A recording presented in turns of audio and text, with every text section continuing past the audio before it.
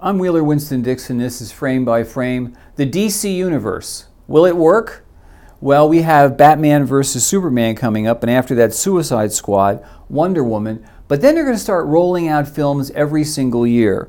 They're going to have Justice League Part 1, The Flash, Aquaman, and Shazam, which is really Captain Marvel, which they got the rights to a long time ago and renamed Shazam.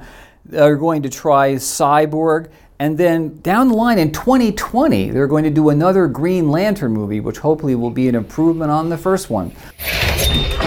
Fear is what stops you and makes you weak. The DC Universe films are trying to shape up as a real oppositional force to Marvel. But Marvel is such a juggernaut at Comic-Con.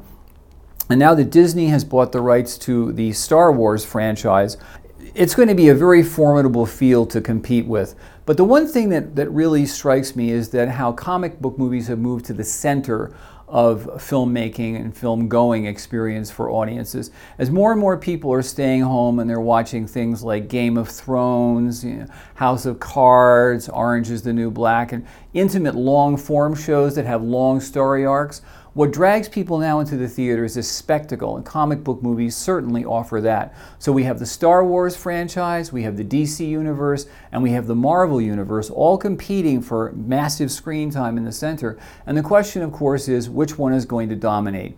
The Marvel people have an enormous start, but if Disney can pump out a Star Wars film one a year, every year for the next 15 years, and keep many of the original cast members together, I think they've got a real shot to create an enormously effective new franchise, which is what they're going to do. And also I think they're going to take it into a new direction, which is going to be more inclusive and less marginalizing than the earlier films will. Of course, all of these movies come from the 1940s serials, which were once shown on Saturday morning for children.